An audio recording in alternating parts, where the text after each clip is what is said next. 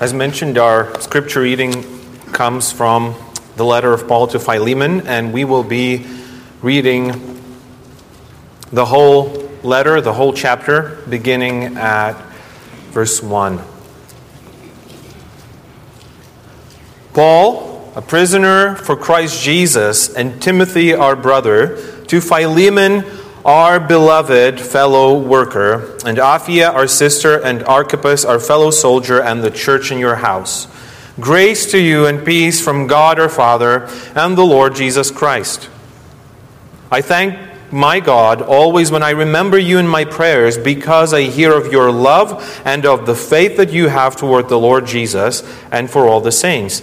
And I pray that the sharing of your faith may become effective for the full knowledge of every good thing that is in us for the sake of Christ. For I have derived much joy and comfort from your love, my brother, because the hearts of the saints have been refreshed through you. Accordingly, though I am bold enough in Christ to command you to do what is required, yet for love's sake I prefer to appeal to you. I, Paul, an old man, and now a prisoner also for Christ Jesus, I appeal to you for my child Onesimus, whose father I became in my imprisonment. Formerly he was useless to you, but now he is indeed useful to you and to me. I am sending him back to you, sending my very heart. I would have been glad to keep him with me, in order that he might serve me on your behalf during my imprisonment for the gospel. But I prefer to do nothing without your consent, in order that your goodness might not be by compulsion, but of your own accord.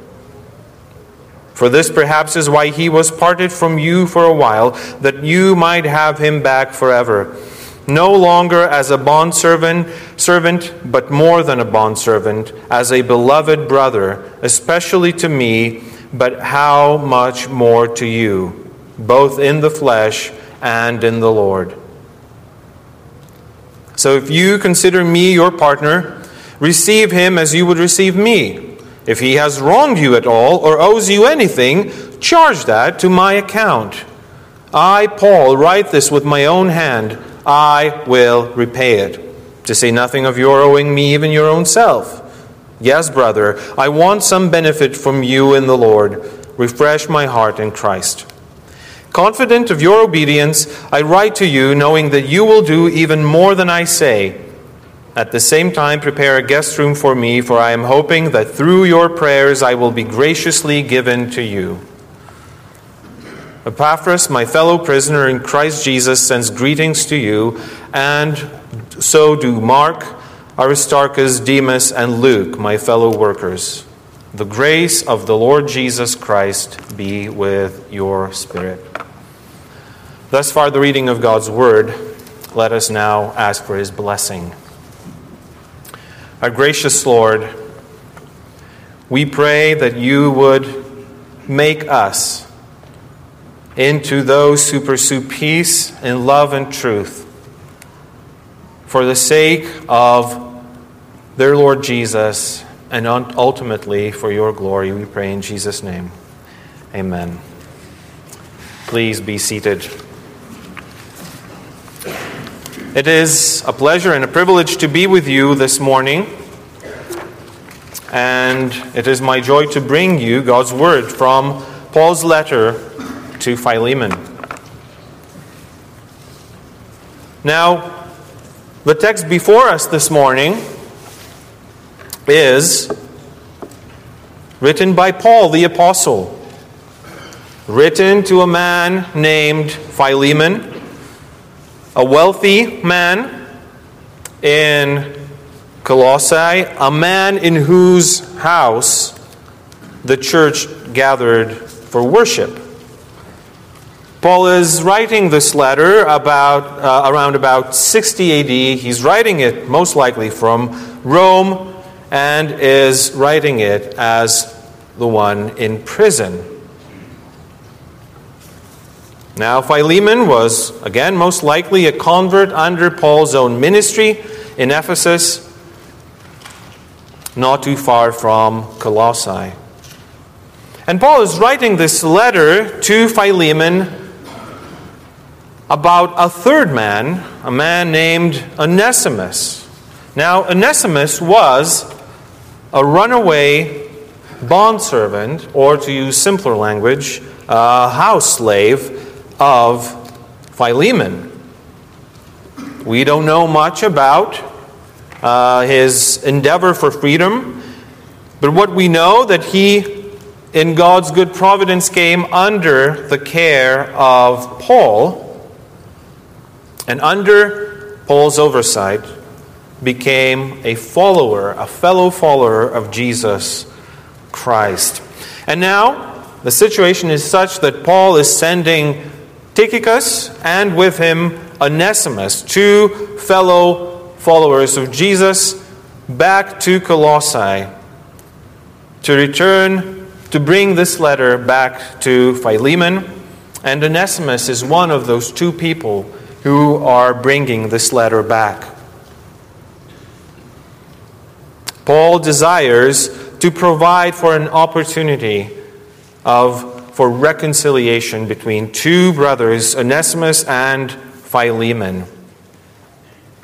And so as we look at this letter, we will look at it through the theme of Christian fellowship, and especially through the lens of restoration of that fellowship. As we confessed our sins this morning, that reminds us that though we are saved by grace, we are still wrestling with the sin of our flesh, and large part of that sin is that we get in conflict with one another. As believers, as people of the same household of God, we still get hurt by one another and we hurt each other. So how do we go about? How do we reconcile? How do we pursue peace? And how do we restore unity in the body that's been fractured? And so today we look at that and we pursue the answer to that question as we find elements necessary to reconciliation in this letter. 3 elements found in the 3 men involved, making up for our 3 points: repentance, forgiveness, and mediation. Repentance, forgiveness, and mediation. First, repentance. Now, Paul in verse 18 says, "If he," that is, Onesimus, "has wronged you, Philemon, at all, or owes you anything, charge that to my account." Now, this is not saying that maybe Onesimus did do some wrong, maybe he didn't. This is Paul's polite way of saying, whatever damage he's done, I will repay. In the eyes of the people of that time, Onesimus was in the wrong. Onesimus broke his social contract between him and his master. And Onesimus is the one to whom we look to learn about what true God-honoring biblical repentance looks like. When we think of repentance, I believe our words betray us. We like to say that we feel sorry. We might say, well, apologize with our words. And yet, oftentimes, our hearts do not follow. And while the Bible does not reject or negate the need for confessing our sins with our mouths, feeling sorrowful for what we did, the Bible's view of repentance goes further than that and is deeply practical. And one way that practical nature comes through in our text is through Onesimus' willingness to face the consequences of his actions, whatever the cost. Now, we might try to imagine Onesimus coming to Paul and saying something like this: "Paul, I've confessed my sin before the Lord. You know I am deeply sorrowful for my actions. I've been saved by God's grace. I can even write to Philemon asking for his forgiveness. But what good would it be for me to travel all the way from Rome to Colossae? When I can serve you and the gospel here, what good would it do for me to go all the way back, not knowing what awaits and what consequences I will face and what Philemon will want to do and how he will respond? What good would that do? That's a perfectly natural and understandable argument, and yet we don't see that in this letter. What we see, rather, is that Paul is sending the very man, Onesimus, the offender, to face the one offended, and to bring him then this letter and use that for reconciliation. And we might say, well, Paul might have really strongly persuaded Onesimus to go back. This might not be Onesimus' doing, but which way we look at it, Onesimus' willingness had to be involved. Otherwise, he might run away. He's done it once. Who's keeping him from doing it again? And yet we see none of that. We see rather a man who is willing to face the consequences of his offense at a very great cost. You see, we don't, in our cultural context, realize this, but in the eyes of that culture, Onesimus went from being useless, as Paul mentions, to being worthless, as someone who has run away, who has broken the social contract between him and his master. And yet he's willing to face the consequences of his actions. We have a similar example in the prodigal son, in Jesus' parable in Luke 25, where he says, I will arise and go to my father, and I will say to him, Father, I have sinned against heaven and before you. I am no longer worthy to be called your son. Treat me as one of your hired servants. The same idea, the same attitude of the heart. And yet, as we think of this imagery of repentance, what we are faced is our unwillingness to do just the same. We are much more comfortable to say we're sorry, to say that we feel sorry, and yet not to live out the consequences of those words, to live out in accordance with what our mouth confesses. And that's largely because oftentimes a lot is at stake. Should we pursue practically our repentance? A lot oftentimes is at stake when for us to confess what is hidden into the open. It might cost us our relationships. It might cost our image before others. It might cost us our status, our position, our well-being, whatever it may be. It is costly to pursue true repentance the way that Onesimus is doing before us.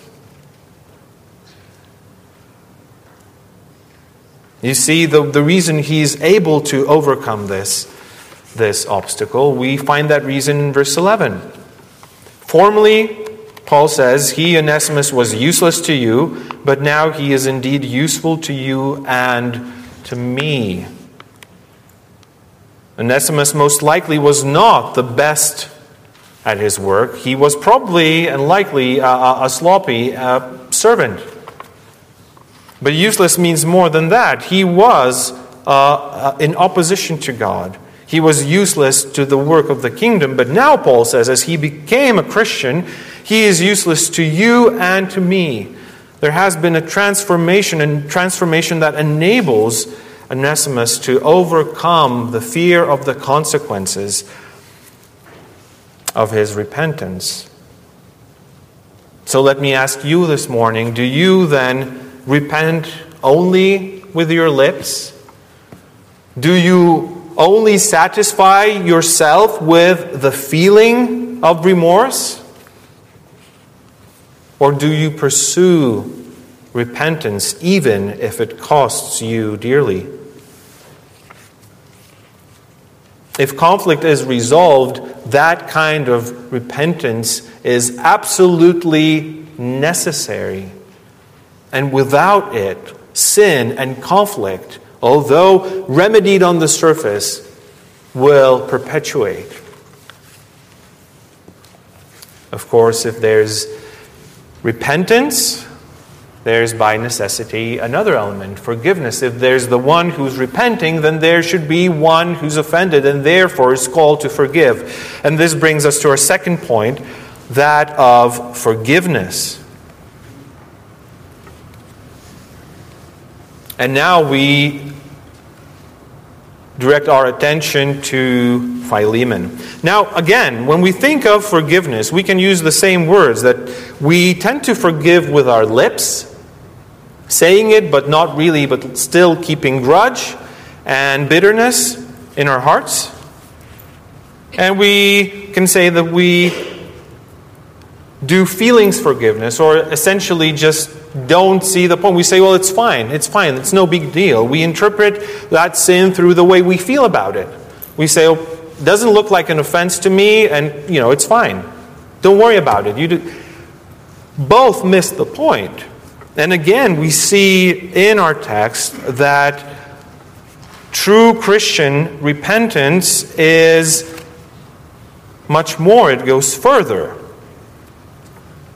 Forgiveness, not repentance. To forgive, it's not merely to forget or excuse someone, let them off the hook. There's more. And if we are to get what it means to forgive, we have to see two elements that are present in this text. Paul is pleading, arguing with Philemon, seeking his forgiveness to Onesimus. And here's what we see first, that to really forgive, we need to see other Christians the way that God sees them. We need to see other Christians through heavenly perspective. And this is what Paul models before our eyes this morning. He looks at Onesimus, the way he describes Onesimus, the way he identifies him, is otherworldly and stands in sharp contrast to how Onesimus is seen by the culture of the time.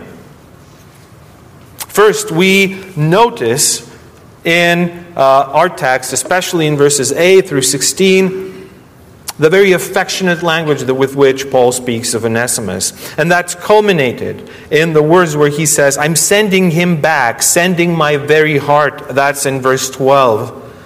And here Paul, with that word heart, is not merely saying, well, I feel very close to this man. No, he's literally saying, I'm sending back my intestines, which is a funny way to our ears to say that I'm so closely identified. I care so deeply for this person as though he would be my own bone and blood. We also notice other ways in which Paul speaks with love and tenderness and care of Onesimus. And that's, as I said, stands in contrast to that worldly perspective that this is a runaway slave deserving severe punishment and nothing more. And yet Paul calls Philemon to treat him not as a bondservant, but more as a bondservant. He says, as a beloved brother. So what is it that Paul is asking Philemon? Well, Paul is saying in verse 17, so if you consider me your partner, receive him as you would receive me.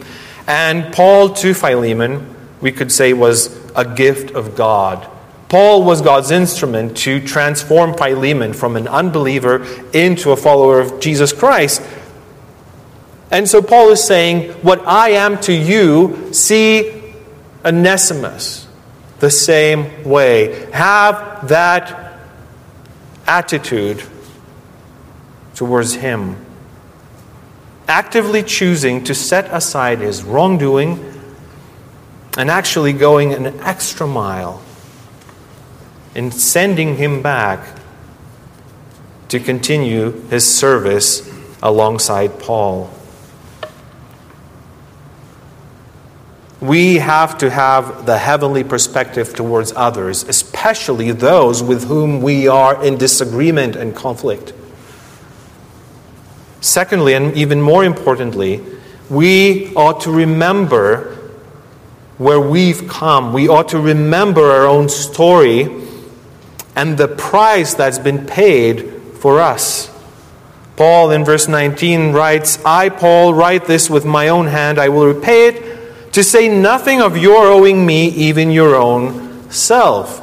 He brings something up, not to point that out for its own sake, but to remind Philemon that though wealthy and influential in the world, in God's eyes, he too once was no better than a runaway slave, an offender who deserves a punishment. Why would Paul bring that up? Because that helps us, especially in this advantageous position when our forgiveness is being sought.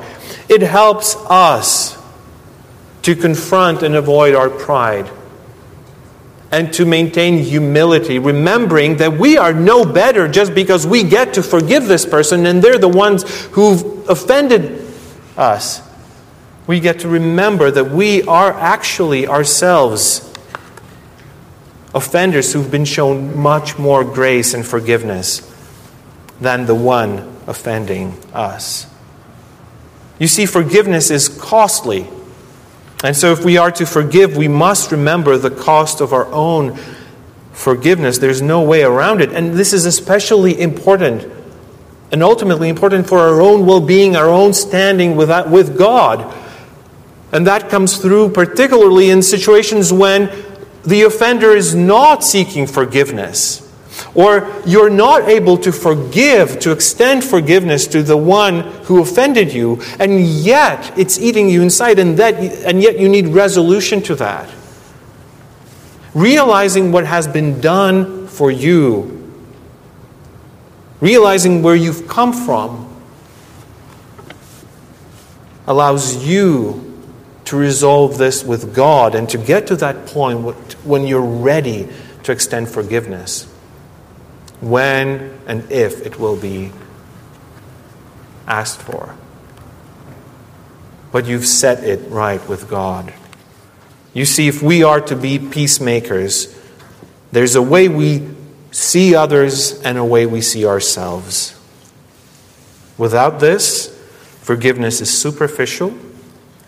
Either we speak it and yet hold grudges, or we forget it and ignore the offense, which might not feel big to us, but is still an offense against God. But finally, then, we come to our third point, which is mediation.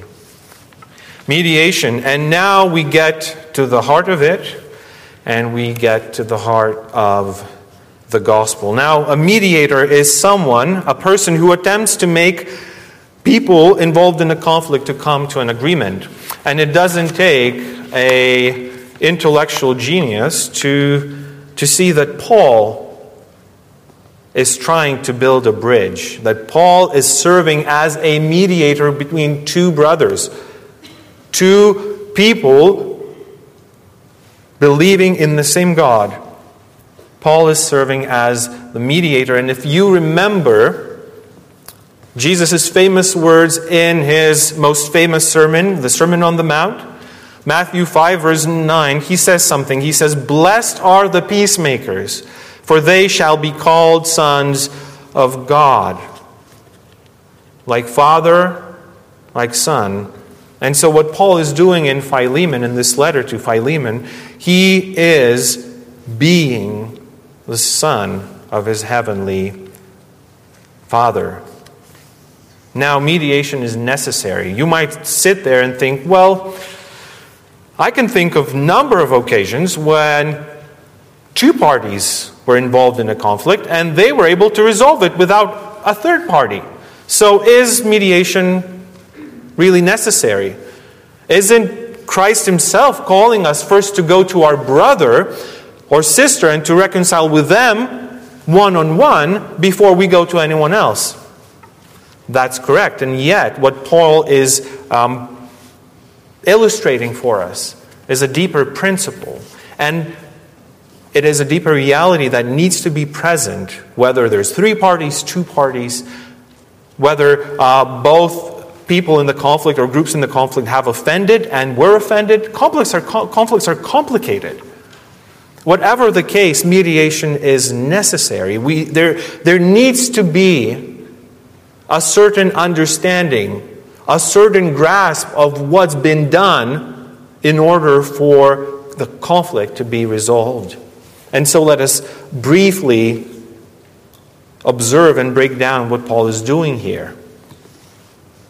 First, 3 things, really. First, Paul identifies with the offender. We've already seen this, but especially in verse 20, where he says, "Yes, brother," addressing Philemon, "I want some benefit from you in the Lord. Refresh my heart in Christ." There goes that word again, heart. Paul is seeking benefit and he's playing on words. He's saying, Philemon, I want you to be useful. I want you to be profitable. That same word is found in the name Onesimus. Onesimus means profitable. So Philemon is saying, I want profit from you. I want you to refresh my heart in Christ. Again, that identification with Onesimus, that deep connection. He is as though my very own self. How you treat him is how you treat me. Paul is identifying with the offender. Secondly, Paul bears the debt of the offender. We've seen this already. Verse 18. If he, that is Onesimus, wronged you at all or owes you anything, charge that to my account. I, Paul, write this with my own hand. I will repay it. It is as though Paul takes the pen from the amanuensis, the one who's writing his words. He takes the pen into his own hands and writes these words with his own hand, saying, I will repay it. The debt, if there's anything that's standing between you and forgiving Onesimus, I will repay it. You see, restitution was to be made, but Onesimus was in no position to do it. And so he needed someone else, like Paul, to be his guarantor on his behalf. Thirdly now, as Paul identifies with the offender, he bears the debt of the offender. He also is making intercession for the offender. Verse 19, we saw this already. To say nothing of your owing me, even your own self. Paul is bringing something up as something that's forceful, something that's timely yet gentle. The reality that he is in a position to ask this of Philemon. Earlier in the letter, in verse 8, Paul also said, accordingly, though I am bold enough in Christ to command you to do what is required, yet for love's sake I prefer to appeal to you.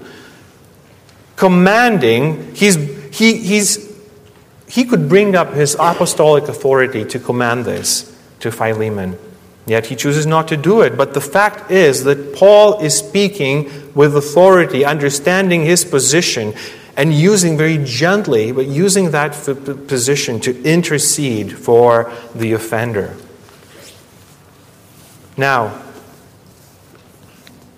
as I said, to restore Christian fellowship, mediation is necessary. And to be able to become peacemakers and to follow Paul in his footsteps, we need to understand what he's doing and why he's doing. And at this point, I would like to turn to the reading we heard earlier today from Isaiah 53, verse 12. This is a chapter where the prophet Isaiah, many centuries ago, is prophesying of the coming Messiah, describing him as a suffering servant. A prophecy that has been fulfilled since in Jesus Christ. And this is what Isaiah writes of him at the very end of the chapter. This is a painful chapter, but it ends on a very high and hopeful note. Isaiah writes, "Therefore I will divide him a portion with the many, and ye shall divide the spoil with the strong, because he poured out his soul to death, and was numbered with the transgressors, and yet he bore the sin of many, and makes intercession for the transgressors." You see what's happening, what Paul is doing? Paul is doing is he's imitating Christ. He's imitating the Messiah. He's living out his words said elsewhere where he said, "Imitate me as I imitate Christ." What do we see in this in this verse? We see that this Messiah, this suffering servant, pours out his soul to death. We see that he identifies with the offender, saying he was numbered with the transgressors. We see that he bears their debt. He bore the sin of many. We see him also making intercession for the transgressors, as though Jesus Christ is saying, "Father," to use Paul's word, "if you consider me your partner in this eternal divine partnership, treat them as you would treat me." And so what Paul is doing, he's imitating Christ. And he's imitating Christ for this reason, that he knows that the cosmic conflict between him, a sinner, a rebel, a runaway servant, and the Almighty Judge, the Almighty righteous God, that cosmic conflict has been resolved in Jesus Christ. Until we see that ourselves, until we breathe and live that reality out, there is no way that we could be peacemakers as we are called to be. Whether we are the offender, whether we are the offense, whether we're just coming alongside to help other brothers and sisters to sort out their disagreements. If we are able to resolve earthly conflicts, we need to have the ultimate, the cosmic conflict resolved. And that resolution must be the driving force in our own conflict resolution. We've seen that practical repentance is costly. So what could push us? What could motivate us to step over the barrier of the cost that we have to pay, to confess our sin and to pursue forgiveness, whatever the price? What could motivate us for that? It is what Jesus did on the cross, because on the cross, our greatest fear and our greatest love became one. On the cross, Jesus made the one power in the universe, whose opinion matters, our friend and our Heavenly Father. And so if He is behind us, if He is for us, that liberates us, realizing that we don't need to fear anything else, and that His opinion is the only one that matters, and that with Him behind us and for us and by our side, we can go and pursue the forgiveness of those we offended, and to pay and to face the consequences, whatever may come.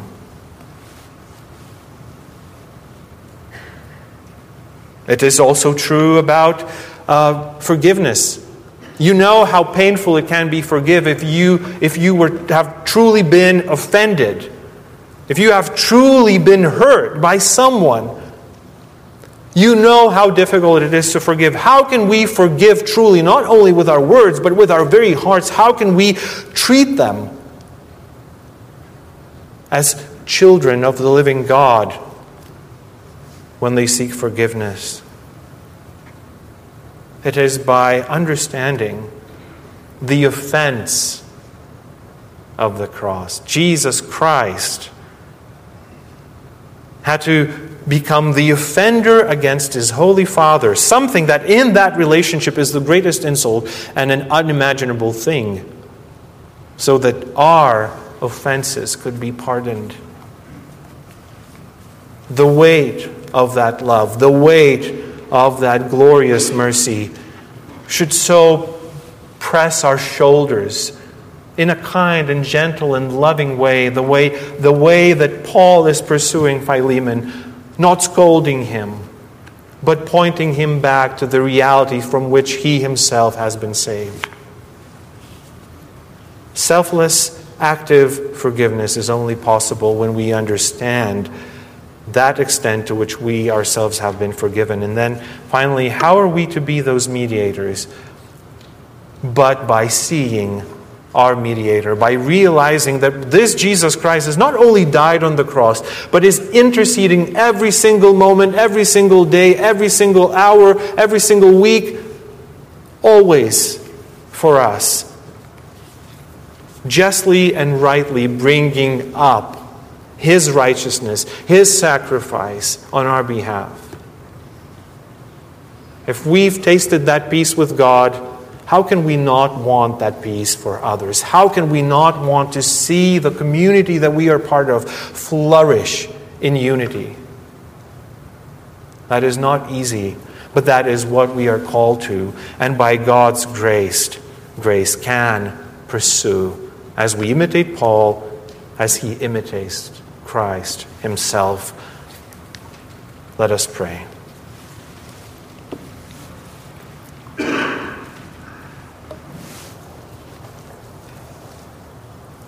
Our Heavenly Father, you see our hearts. You see how easy for us it is to take offense.